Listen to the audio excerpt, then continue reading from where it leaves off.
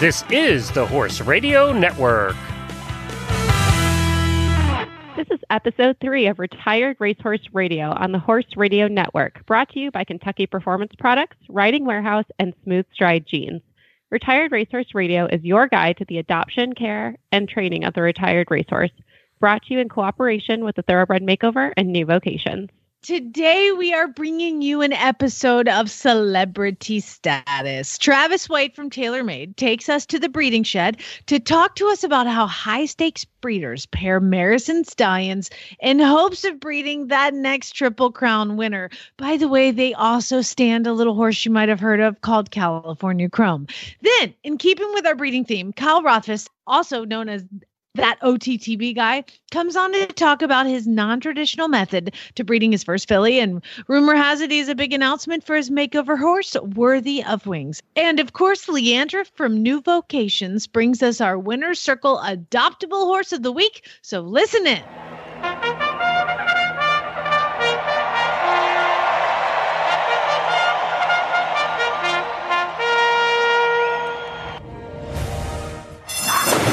And they're off on Retired Racehorse Radio, the podcast that is your guide to the adoption, care, and training of the retired racehorse.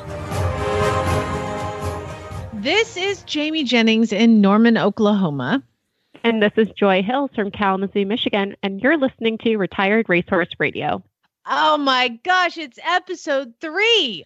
This is amazing. And I love that we've kind of kept it in order. So if you're listening to this episode, you're going to miss a little bit from episode 1 and 2 on kind of how the thoroughbred comes to be. And we get to talk today about the breeding aspect of it and how is the weather up in Kalamazoo, because my makeover horse, I feel like I am so far behind because the weather has sucked this winter. Oh, I mean, it's just so peachy out there with those negative temps and face-hurting wind.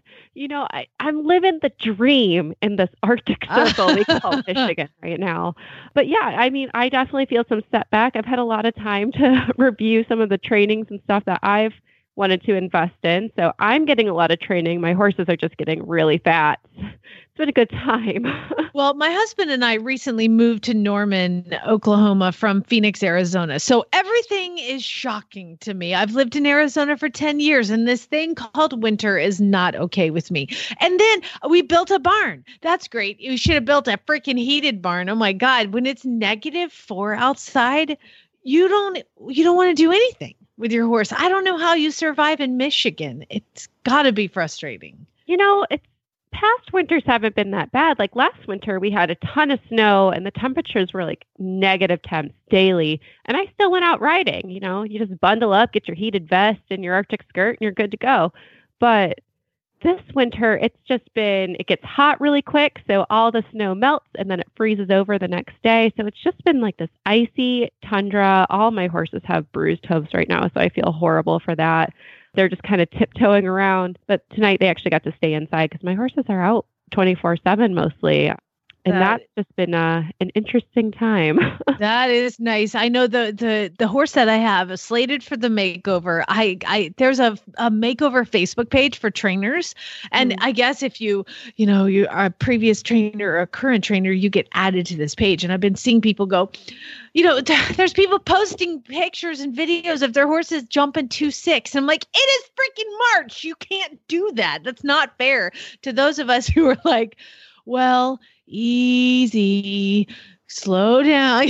We're definitely like just barely getting on, but there's some people that haven't even got their horse yet. And I think part of the conversation on that page is don't freak out. You have plenty of time. So I'm trying to be a little more zen. The other horse I got, my kind of backup makeover horse, he came to me with those heel grabs on his race plates and in the stall or wherever, he just ripped his heels open. So he's almost completely healed from that. So now he can finally get started. I haven't sat on him yet. I am so far behind. I'm so frustrated. Make me feel better, people. Send me an email or something letting me know that I'm not alone in this frustration. I think I'm even more sensitive to Joy because of the Phoenix was my last winter. I miss it. Well, I mean, it's any consolation, I've been stalking our weather channel. People probably think I have a crush on our weatherman at this point, the amount of time I've spent watching it. And it looks like in Michigan, we're going to get real close to consistent, like almost 50 degrees. Oh, so my you guys gosh. might actually be at 50 degrees next week. My gosh. Yeah. That is my gift to you. So. Yeah, with that warm air comes rain. So thanks, Joy. It's all your fault. You want rain or 4 degrees, Jamie? Like, I'm not a miracle worker here. Me neither. I want to go back to Arizona. All right. It's not possible. So here we go. We're going to talk a little bit to some of our guests about breeding. We're going to have some training tips, and we're going to we have a new sponsor today. So I'm really excited. Let's get started. Woo! Let's do it. She had waited all her life for this moment, dreaming about it since she was 10 years old. The trailer ramp touched the ground. He whinnied as she backed him out, swinging his head around to get a good look at his new home. His coat gleamed in the sun. Her love had arrived. She was breathless. He was beautiful. She could hardly wait to tack him up and start off on what she was sure would be the best times of her life. This love story is brought to you by Contribute, providing essential omega-3 fatty acids that help maintain low inflammation levels throughout your horse's body. The horse that matters to you matters to Kentucky Performance Products. Call 859-873-2974 or visit kppusa.com to order today. Well, we are lucky enough to talk to Travis White. He is the Stallion Nominations Manager at TaylorMadeStallions.com, TaylorMade Farms in Lexington, Kentucky. He has been the Stallion Nominations Manager since 2007. He's got 15 years of experience in just that area of expertise. So he works with all the TaylorMade Stallions, knows everybody and everything in Lexington. So let's welcome Travis White. Hey, how are you guys? Well, we are great. Thank you so much for coming on. We're kind of wanting to walk people through how their off-the-track thoroughbred kind of came to be. So while I want you to walk us through the start of, kind of how horses are bred, you don't have to, tell us everything about how horses. Gotcha. Okay. Yeah. I understand. But what I do want to talk about is obviously all thoroughbreds are bred with live covers. So there's no AI, no artificial insemination. So this makes every mating very important. What are some of the things that people look at when they are trying to breed the next Derby winner? Well, I think a lot of it, it depends on what level you're at and kind of what your goals are. Here in Kentucky, obviously it's a big commercial market. So a lot of these guys are, they're breeding for the commercial market. It's, produce big, good looking horses that are by very good stallions, good mares, have good pedigrees. So, and then you have your smaller regional programs where they might just, they've had a hard knocking, filly on the racetrack that, maybe she was an allowance type racehorse, just couldn't, take the step. She was a good horse.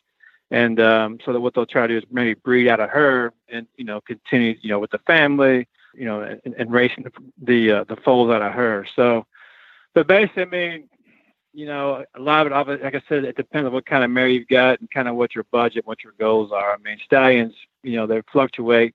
Stud fees anywhere from, you can probably get free seasons to certain horses on up to, to where you get to the, the Tappets, the Medagiodoros, those, the War Fronts of the world. So, it just really depends on kind of what direction you want to go and, how much you're willing to risk or spend to get there.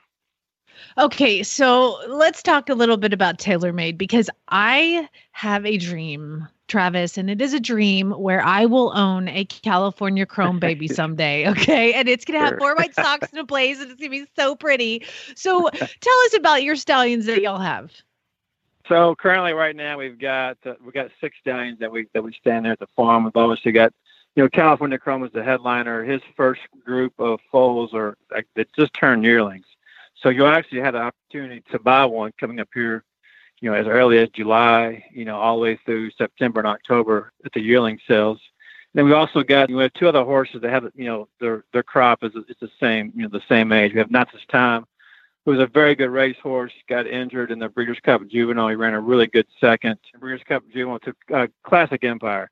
But anyway, so he's a half brother to Liam's Map. He's got a really good mare named Miss Macy Sue. And he was actually born and raised at the farm. The mare's still there, so we're excited about him. He's a horse that the commercial breeders really have latched onto. He's a big, good-looking, son of Giants Causeway, so people like him. And then we have M. Swish. He's a son of Medaglia d'Oro. He's a Grade 1 winner on dirt and turf, so he was very, that was very attractive for us to have a horse, first of all, buy Medaglia d'Oro, and then one that was versatile enough to win a Grade 1 on dirt and turf, which is very difficult to do.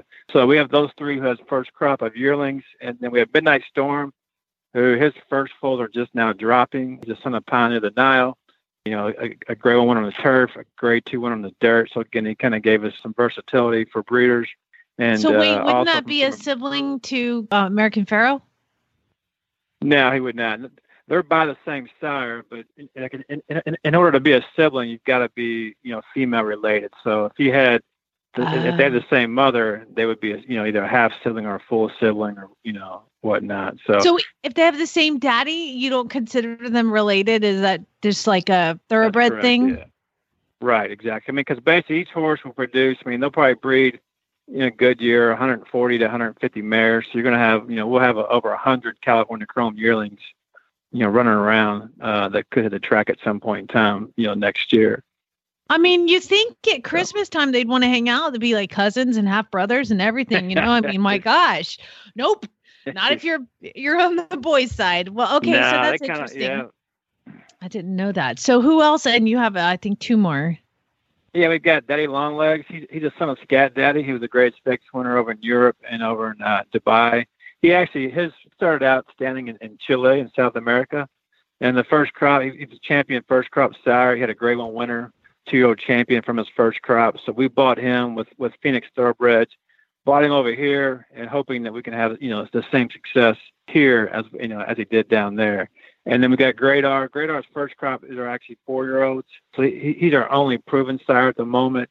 He's a son of Unbridled Song, which we stood Unbridled Song. He was the first stallion we've ever had at the operation. So it was neat to have a son of Unbridled Song. He's got a couple of nice, some really nice horses out there. Okay, so seeing that, I really want a California Chrome baby. I'm going to go to the sale. And what do you think? What do you think is going to run me? The thing about this is that there's going to be plenty of opportunities, depending on the pedigree, how they look, as far as conformation goes, and then how they X-ray. All those factors play a big role in what a horse, costs. So, cause, if you're a big owner with a large pocketbook, you're going to have an agent. But I think there'll be plenty of opportunities to buy a California Chrome at all price ranges. So.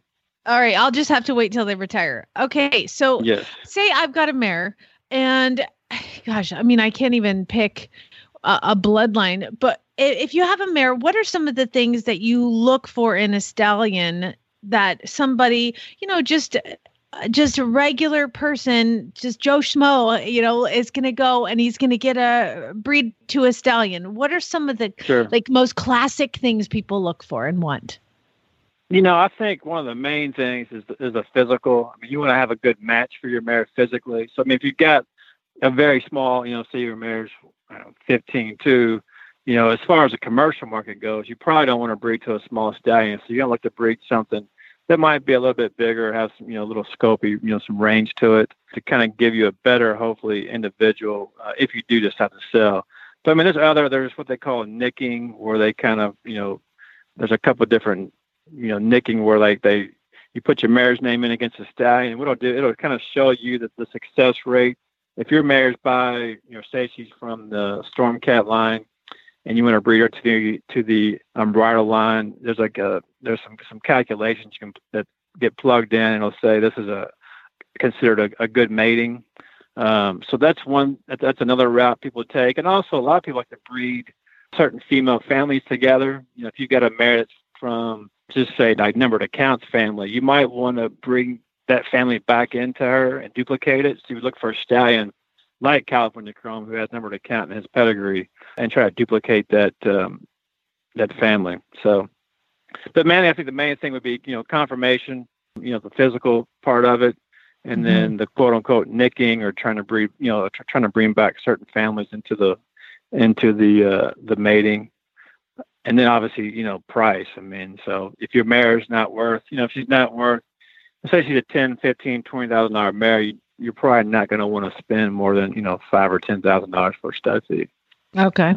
So that's interesting. So at TaylorMade, do you guys make recommendations if someone has a mare? Do you make any recommendations for a stallion that would work well for that mare? Yeah, all the time. Yeah, definitely. Again, and a lot of our stuff is going to be based, like most of our owners are commercial breeders. So we're going to avoid, certain stallions that they may not produce what we consider a commercial, like a good physical, or say if a stallion is in his third or fourth year, you don't want to take that risk. Because, basically you have to think about when you're breeding a mare, say this year, 2019, you won't sell that horse. Say if you sell the yearling, you're going to be selling in 2021. So if you're breeding a stallion in his third and fourth year, that you're going to have two crops ahead of that yearling on the track as he's trying to sell. And if he doesn't pan out really good, then your buyers would tend to back off of that stallion. That happens quite a bit. Gosh, you have to see into the future to be able to do this. It's very difficult. Yeah. It seems to me. So basically, there's a whole lot of thought that goes into what mare gets bred to what stallion. What would you say the percentage of breeders that breed for commercial purposes versus the ones that breed for their own racing stables? I would say it's at least 85% probably. Really are commercial breeders. So they're it's really changed. Yeah. The last decade, it's really changed. It's changed quite a bit and flip-flopped. I wish it was back the other way. But unfortunately it's not right now. So why do you think that is? Commercial market. I think that, first of all, it's expensive to maintain a big racing operation. If you're keeping a mare at a farm here in Kentucky, it can run anywhere from, $30 to $40 per day. And then you add the foal and she has a yearling. So there's a lot of expenses that go into it. So I think a lot of these big operations that do race, they also sell to kind of try to offset some of those expenses. Okay. So an operation like, say, Windstar or Stone Street, those guys are going to try to, they got a huge, they have payrolls and, farms to run and, always trying to do, improvements to the farm. So they're going to try to sell some of their stuff also, just to kind of help run the operation. Right. Okay. So at that commercial level, I want to take my mare in. What are the steps for me to get her through to the breeding shed if I wanted that California Chrome baby? So what you would do is you would submit the mare. So you would call me and say, hey, I've got this mare. I'd like to breed a California Chrome. What can you do? So we would, and it's the first year of a stallion is usually like the most popular. So and as a stallion operation, our goal is to get, if we're going to breed 140 or 145 mares, our goal is to get the best 140, 45 mares that we can. So we'll kind of look at the mares. We'll either approve her or not approve her. And if she's approved, then we'll go ahead and generate a contract, for the stud fee. Like his first year, he stood for $40,000. So we would, submit the mare's name. We'd have her produce history, her sales history, do some research on her. And then, like I said, if approved, we would generate a contract. You would sign off on the contract. And basically, it just depends on her current stat. If she's a barren mare or a maiden mare at the track, you're just waiting for her to come in heat. And then, have the vet check her. And when he'll say, say he checks her today and he thinks she needs to be bred on Thursday or Friday, the place where that mare is located, whenever she's boarded at, they will call our office and get her on the books for Thursday or Friday. And you just keep checking the mare, and then we keep flip. If we need to change the days, because sometimes they'll fall back a day, or they might move up a day. It kind of depends on where they are in their cycle. But so we do that, and then she'll get bred. They'll check her for pregnancy, probably 15 days after being bred. And they'll check her again at 28 days and again at 42 days. Mm-hmm. And then as long as she stays pregnant, then, you just wait to have the baby, about 11 months later. Okay. That seems like pretty straightforward stuff. Most of our stuff is done on live foal standing nurse. You don't owe us a stud fee. until the actual mare produces a live foal that stands in there. Okay, so that's when the stud fee is collected. And so I guess my last question with that too is, after she has the foal, what would my steps be to say, you know, California Chrome has a new colt on the ground? Do you guys take that information in, or what are those steps? Yes. What you'll do is breeders, they submit what they call a live foal report to the Jockey Club. So that'll come through to us, and that will kind of initiate the process of an invoice getting sent out. Okay. So it's done online, and it's everything now is pretty, obviously it's computerized and you can do everything online. So it's a pretty simple process after that. And then, just from that point on, you hopefully got a, nice healthy foal that has no issues and can kind of go on and live a normal life, and hopefully at some point make it to a sale or, to the racetrack at some point. Or to the Derby Winner's Circle, which is probably that'd be nice, yeah. Breeders' Cup, all the breeders' dream of going to the Breeders' Cup. So, well, Travis, this has been incredibly informative. Thank you so much. Your no problem website, at all. I enjoyed it. Yeah, your website is tailormadestallions.com. Right. And, we just really appreciate the time. Thank you so much. No problem at all. Thank you, guys. Have a good night. All right, thanks. Travis. All right. Thanks, guys. Well, it's that amazing time again for our equestrian must-have, sponsored by Riding Warehouse. And we're officially in March now, which means those winter coats are probably shedding out over everything, all over you. Your horses are getting uncomfortable and itchy. So I think that Sonia has some great products that might help you and your horse out during this very hairy season. Awesome. Thanks for the introduction. I'm Sonia from Riding Warehouse, and today I want to talk to you about two of my favorite grooming tools. Number one is the Sleek Easy Shedding Blade. Now, I've tried a lot of different shedding blades, but the Sleek Easy is by far the most effective one I've encountered. It's nice on your horse's skin, unlike a lot of those other blades, and it's actually really easy to hold in your hand, which is a big problem I've personally had with those shedding blades, but they're just really kind of awkward to get a hang of.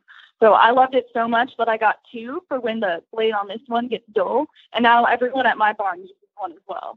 I actually have one too. And, I have 4 horses. That's a lot of hair. And, especially the senior horses get quite woolly. And that, the Sleek Easy makes it such a breeze to just kind of get all that winter hair out within the first couple weeks of the shedding season. So I'm really excited that you brought this product forward. But I think you got some extra goodies to talk about. Yeah, definitely. So grooming-wise, we just got in a bunch of brand new Haas brushes.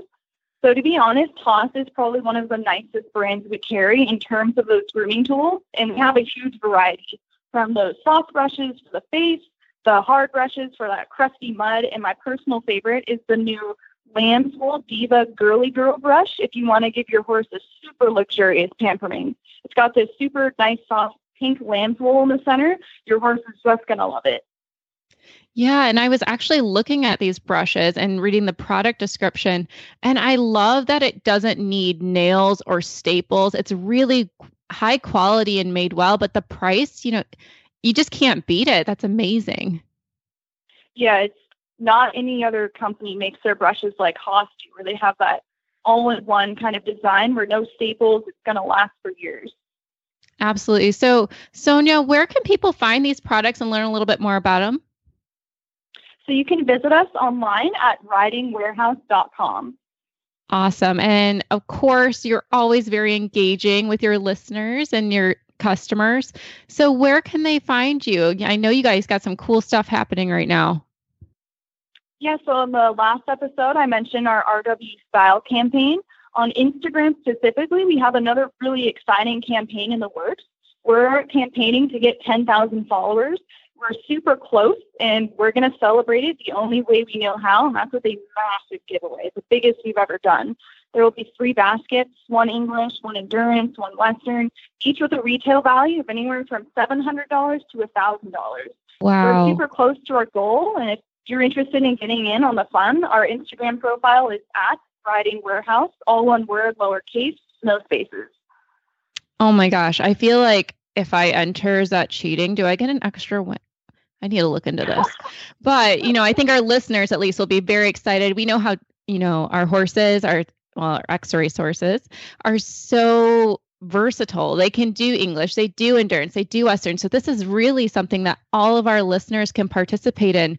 So make sure to check them out at Riding Warehouse on Instagram. And don't forget to check out all their great products at www.ridingwarehouse.com. Thanks so much, Sonia. Jamie, I have to take advantage of the fact that you are a certified Monty Roberts instructor. And we got a question from one of our listeners, Rebecca, about her off-the-track thoroughbred. And she's having some issues keeping her horse still. Do you have any recommendations for her? Gosh, that is such a common problem, especially with any horse. That's a common problem, is teaching them to stand still. Kind of our instinct when our horse moves is to correct it, to correct it, to correct it. It's like, think of the hunter ring when you have to walk and line up in the center of the arena facing away from the judge and they look at your number. I was always that jerk, that was like doing circles.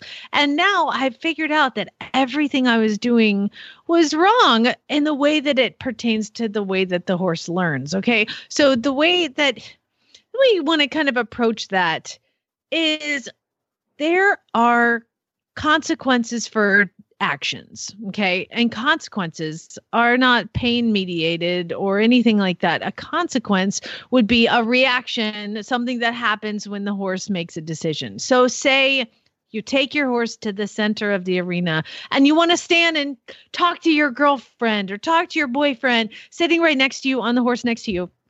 And your horse won't stand still. And it goes to walk and you want to just grab it and stop it and grab it and stop it. Here is the way to let's kind of retrain ourselves. I want my horse. When I ask it to halt, I want my horse to walk off. Come on. I'm going to say I take my horse up to the middle and I ask it to stop and I drop my hands and I relax. How many times you go to fiddle with your reins or something, your horse just walks off? That's a great opportunity to train your horse, to teach your horse something new. So your horse walks off. Get this in your brain. Let your horse walk off 3 steps. And then once it commits to making that mistake and it walks off 3 steps, that's when the consequence for its decision comes up. And what is that consequence? To back up 6. Walk off 3. Okay, fine. That's cool. No problem. Shorten your reins. Back it up 6 steps. Drop your hands. It looks around for a second like, what the heck just happened? I'm going to go. And they walk off 3 steps. If you don't let them commit to that mistake, they're not going to know what they're being corrected for or stopped for. So you let them walk off 3 steps and back them up 6.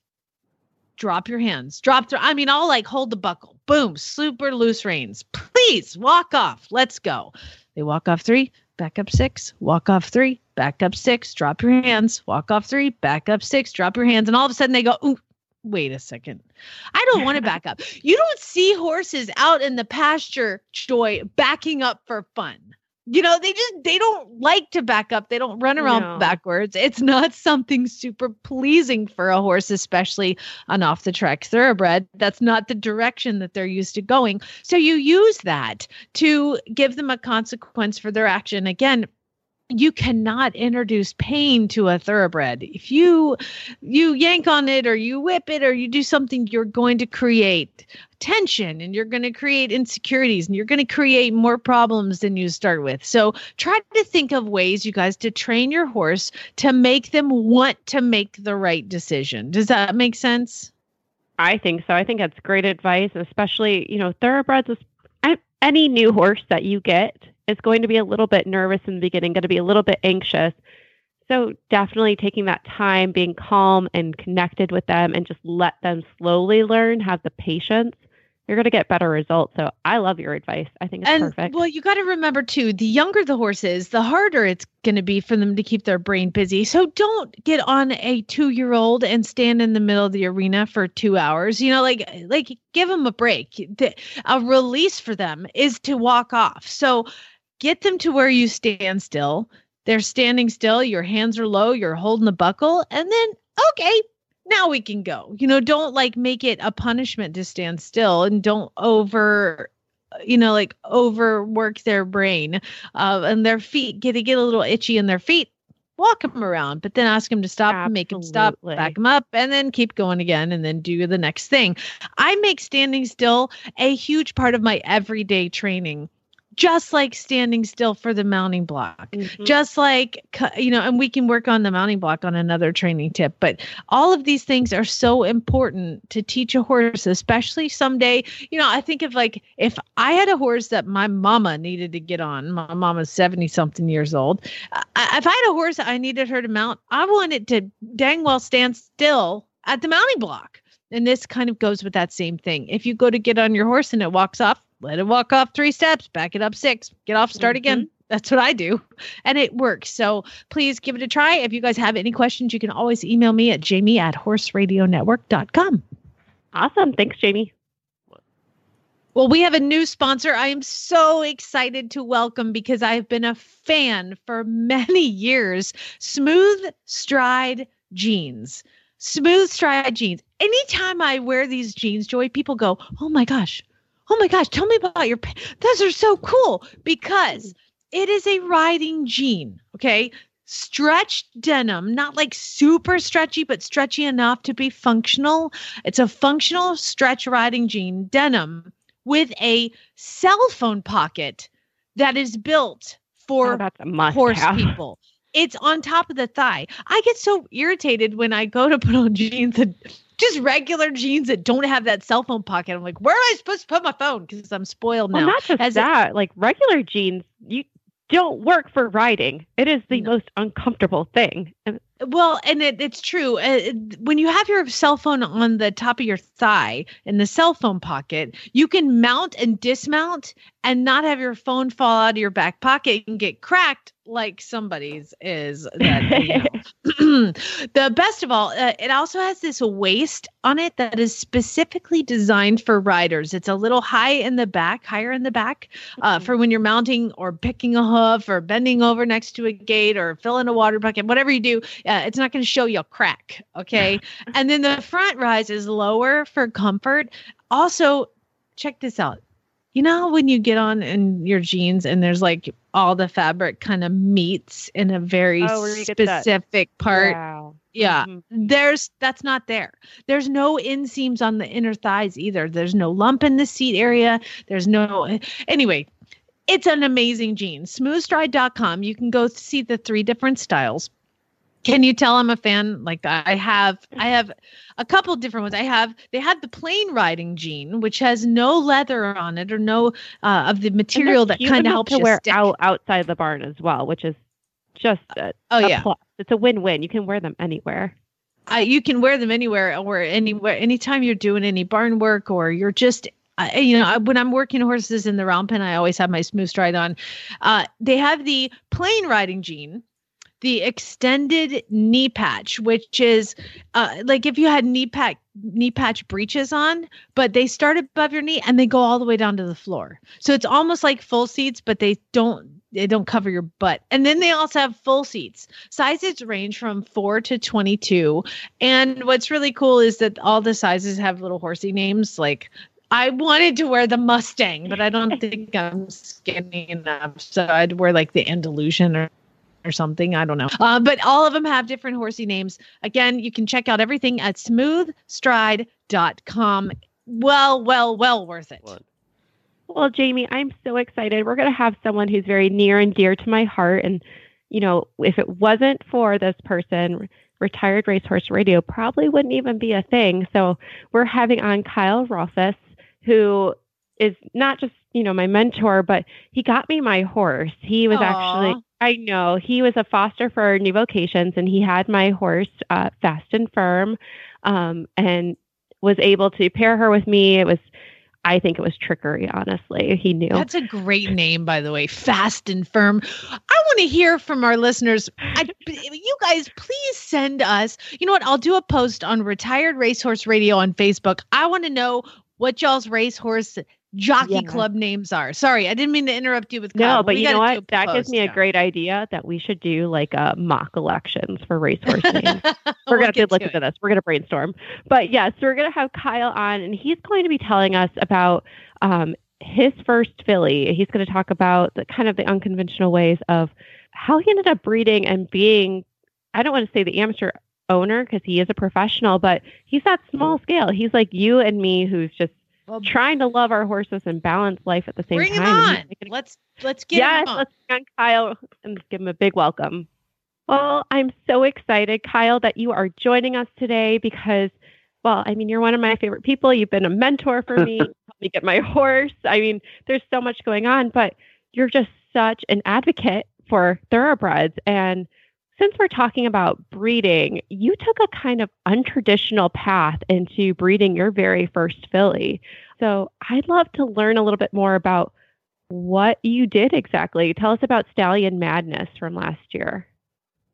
Yeah, so my mare, Lady McJazz, whose barn name is Freya, she was my 2015 Thoroughbred Makeover mare, and actually the one that kind of kicked off all my involvement in that. And when I decided that I wanted to breed her, first I went through a process of making sure I took her to the Hanoverian inspection, actually, because they're notoriously challenging when they do their evaluations, to make sure that she was, quality enough and not just that I was in love with her.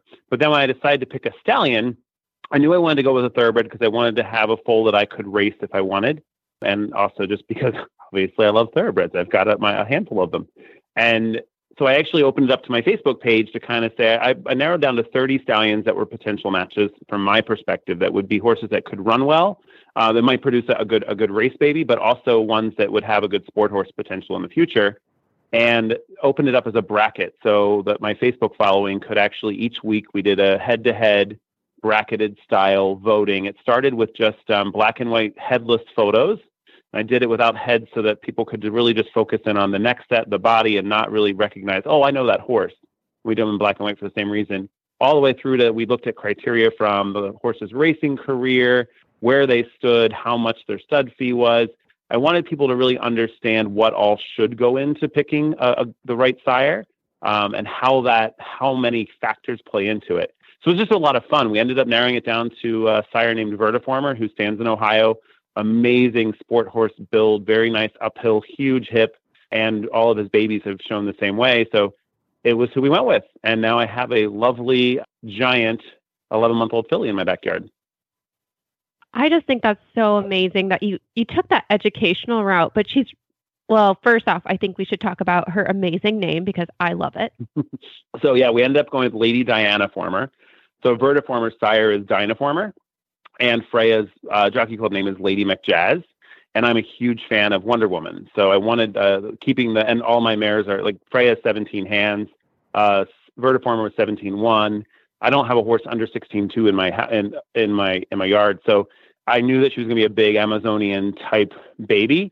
And I decided that we went with Lady Dianaformer to kind of give a nod to both sire and dam lines, as well as my love of Wonder Woman. So her barn name is just Diana with a Y.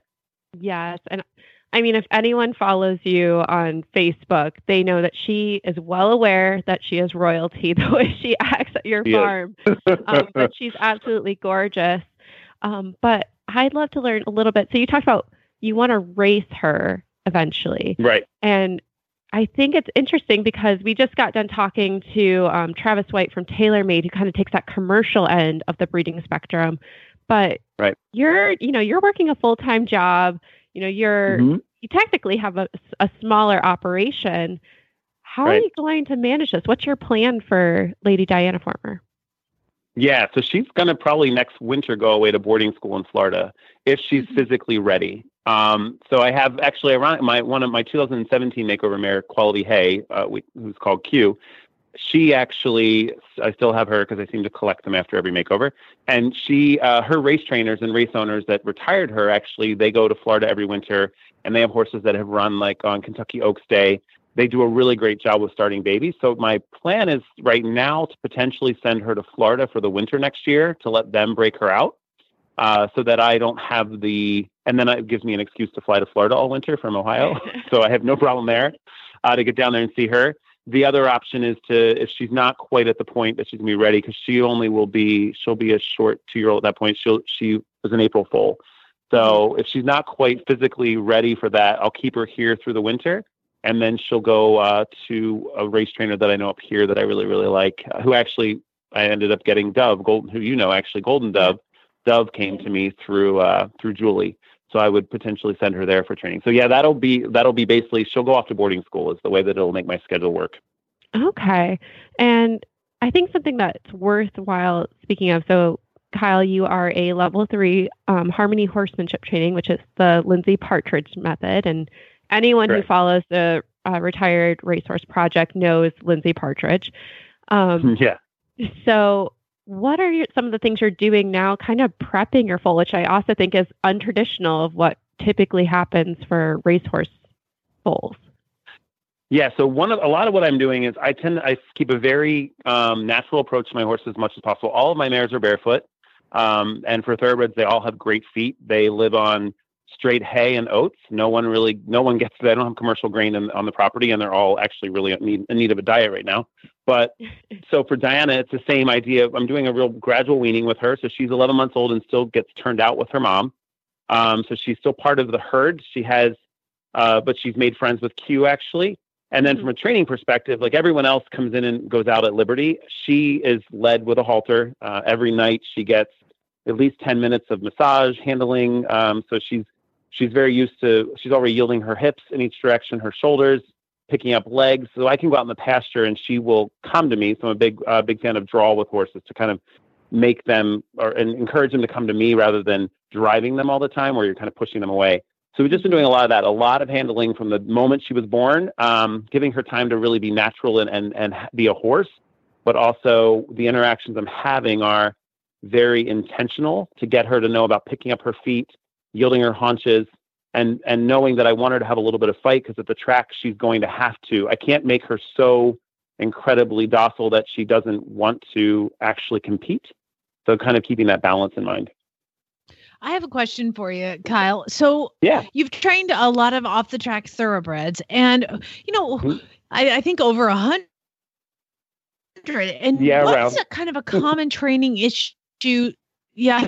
What is a common training issue that you kind of see in most, if not all of them? And how would you fix it to help our listeners get a little tip?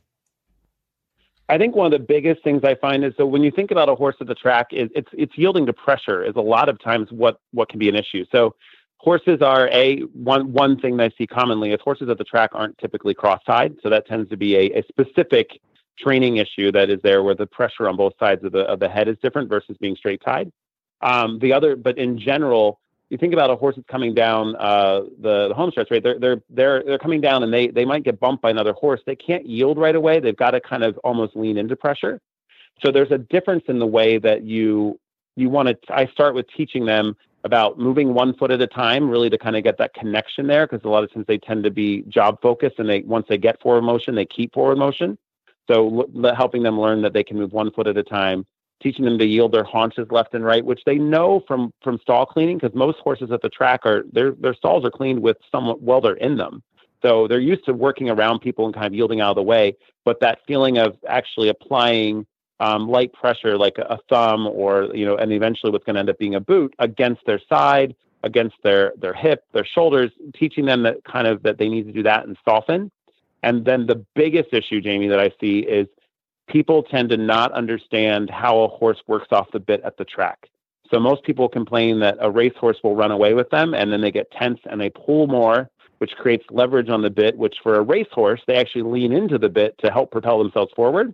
Mm-hmm. So I work on teaching my horses how to be relaxed and comfortable on a loose rein, so that they actually almost have to carry themselves more. They're used to kind of being held up.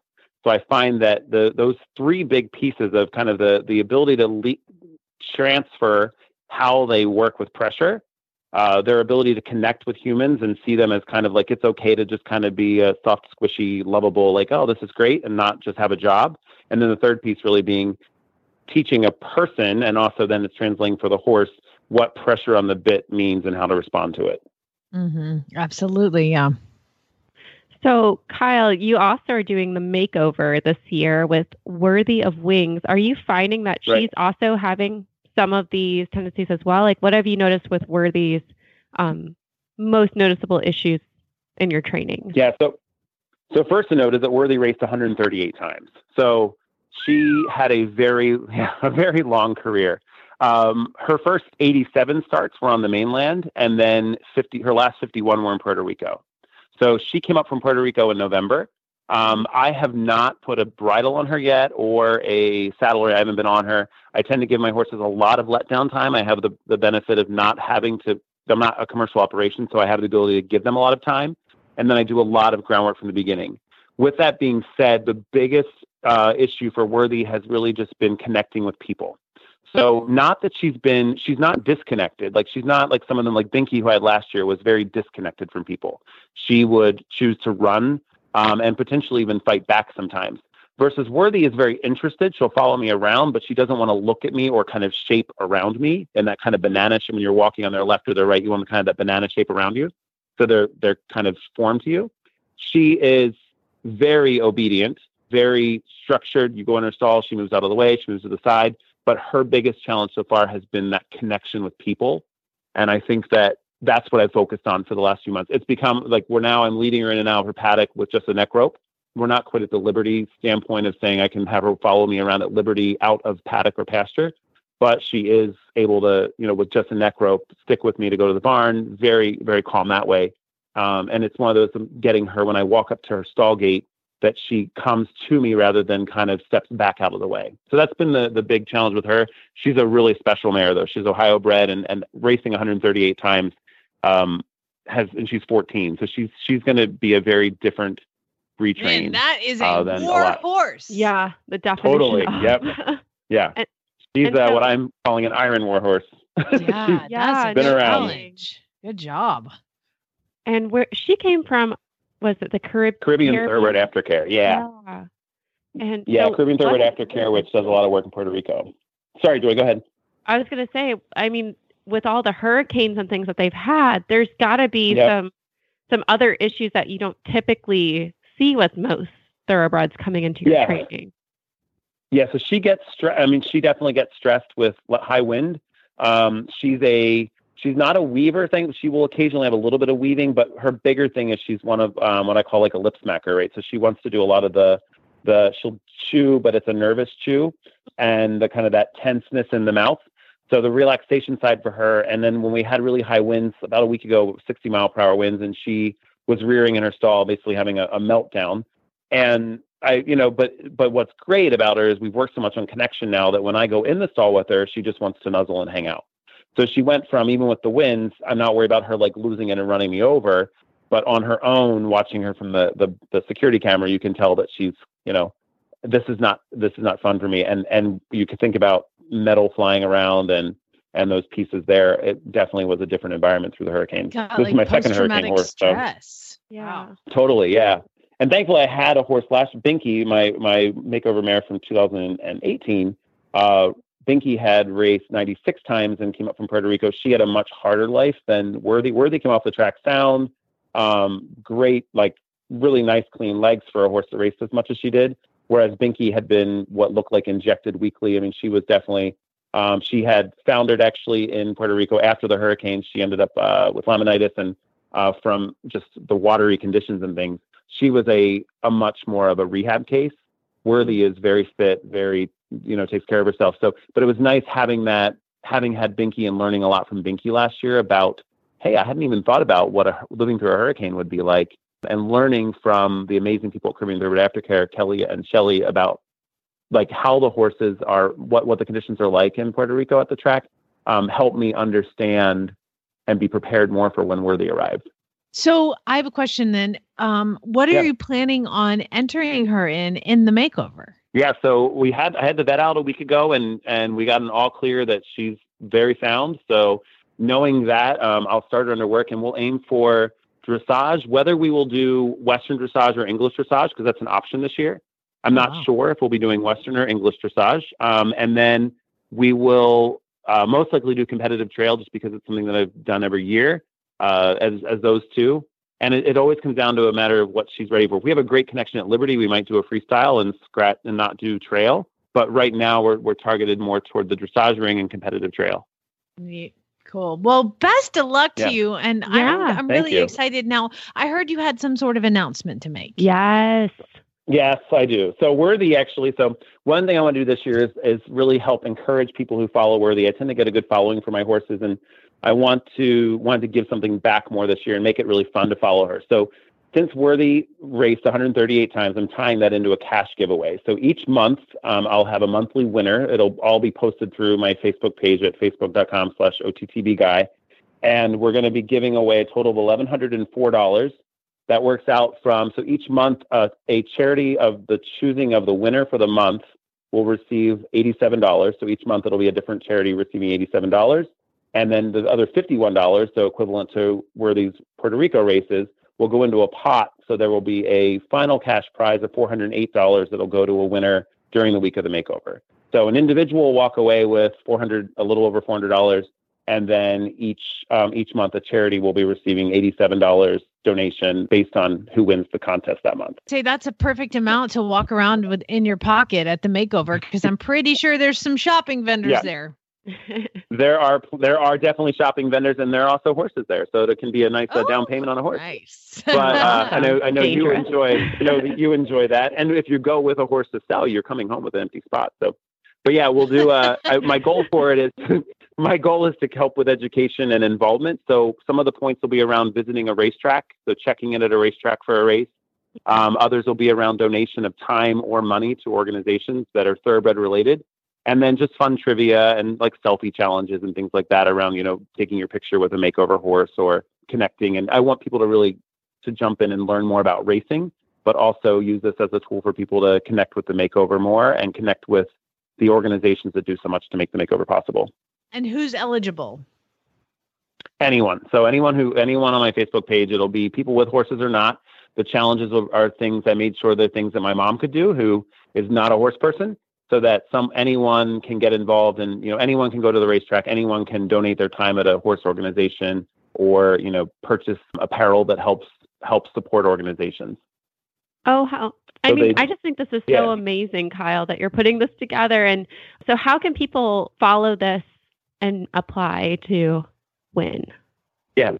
So as soon as everyone's heard it on here, they can go to my Facebook page, which is facebook.com/OTTBguy, GUY, and everything will be shared through there. And it might direct you at some point to my website or other websites for trivia questions, but everything will be moderated and tracked through my Facebook page.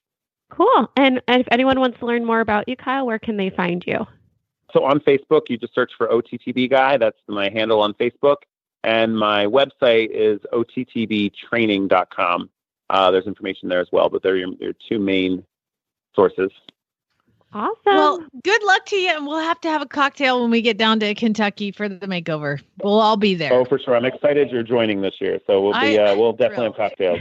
All right. Thanks, Kyle. Bye. Yep. Thanks. Bye. And from the back of the pack on the outside, Commanding Curve is taken second. But California Chrome shines bright in the Kentucky Derby. And now it's time for the New Vocations Winner's Circle Adoptable Horse of the Week. Well, we've got Leandra Cooper on from New Vocations. And Leandra, tell us about our adoptable horse of the month.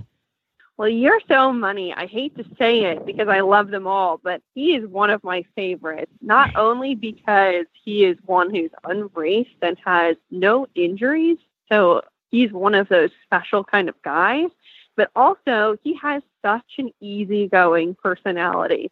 He is one, we hesitate always to recommend the horses that we have in our program as being beginner friendly, but this guy, he's one that we will sort of skirt that line, and I like to say that he is that sort of husband horse type.